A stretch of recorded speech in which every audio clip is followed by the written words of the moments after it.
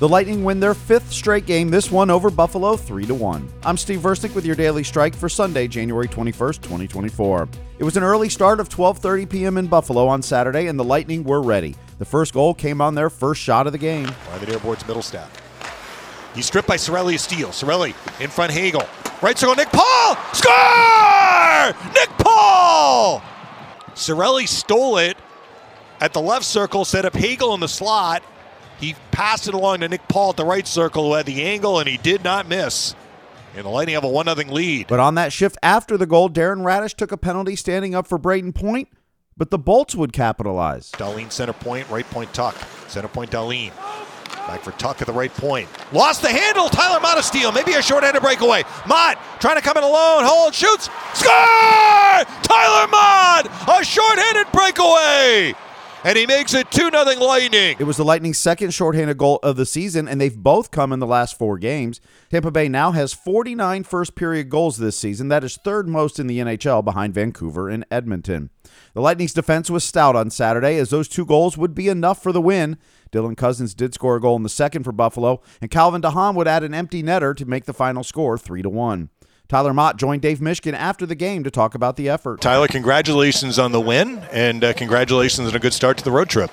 Yeah, it's a great way to start it. Afternoon game, get into it early, and hopefully we keep it rolling here. So I was talking with Rob Zettler during the first intermission about the shorthanded goal that you scored. It feels like you and Glendening, Hagel and Cirelli, like you've had so many chances this year to score. Is it rewarding to see some pucks go in finally? Yeah, absolutely. It feels great. Obviously, it's a big boost for our group when you can get one shorthanded. Obviously, first and foremost, you got to get the job done killing the penalty, but to get a little bit of extra momentum, and obviously a couple on the score sheet is always good for our group. They surged in the third period. They outshot you guys 15-2. Obviously, Johansson had a big role in keeping them off the board, but how were you guys able to navigate that third period? Yeah, just trying to be on the right side of the puck, take a little bit of risk out of our game. Obviously, the shot differential doesn't look great, but I don't think at any point we really felt like we were on our heels a whole lot. We need to have some more sustained zone time for sure to make it a little bit easier on our goalie and our defense, but I think for the most part we were happy with the way we kept them to the outside and maintained the middle of the ice. For much of this last stretch, you've been in the middle, which is your natural position, often playing with Sherry and Asimon. How have you liked that? Yeah, it's been great. I've played center a little bit throughout my career, but maybe not this consistently. It's nice to get in there, be back in the face-off dot. Just a big focus in mind, trying to make sure we start our shifts with the puck, and playing with those guys is pretty easy. They both work. They're both smart players. Hopefully we can continue to build a little bit of chemistry and keep something rolling. Head coach John Cooper says they protected their own net. I thought we defended great today. We didn't really do too much for the first 2 periods, and third period they had the puck more than we did, but I never completely felt in duress, and JJ looked calm in the net when they were on top of them. Maybe the one time we had to kill that penalty off with 8 minutes to go, and we did a great job doing that. So it was in the end, you got to keep the puck out of your net, and if you're going to give up 1 goal in a game, you have a good chance of winning the game, and that was what we did tonight. Jonas Johansson got the start in net, which was his first in 3 weeks. He stopped 26 of 27 shots he faced and improved to 10, 6, and 5 on the season. He says he felt comfortable from the start. No, I felt comfortable right away.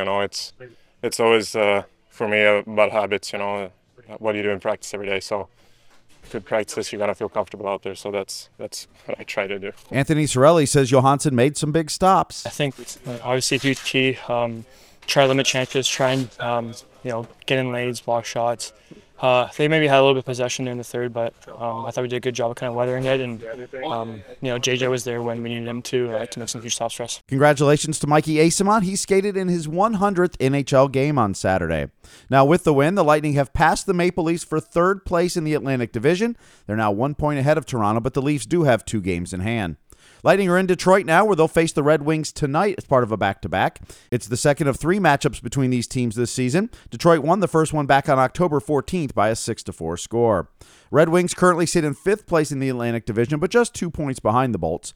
Puck drop scheduled for 7 p.m. tonight. That's a change from the original schedule, as the Bucks-Lions game will air before that at 3 p.m. from Ford Field.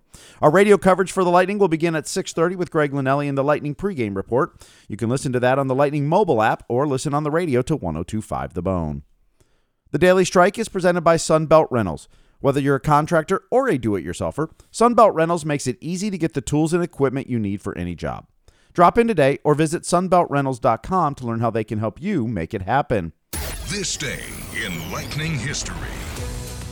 On this date in 2013, Vinny LeCavalier became the first Lightning player to skate in 1,000 NHL games in a 4-3 loss to the Islanders. He would hold the franchise record for games played until Steven Stamkos passed him earlier this season. Victor Hedman now just 19 games back of Vinny for second place in the franchise list. The Syracuse Crunch scored 4 goals in the second period to beat Utica 5-2 on Saturday.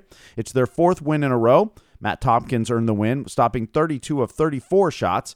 Syracuse got goals from Jack Thompson, Tristan Allard, Mitchell Chafee, Sean Day, and Jack Finley. The Crunch will be back in action on Friday when they hosted the Laval Rocket. Syracuse also announced they loaned goaltender Brandon Halverson to the Orlando Solar Bears.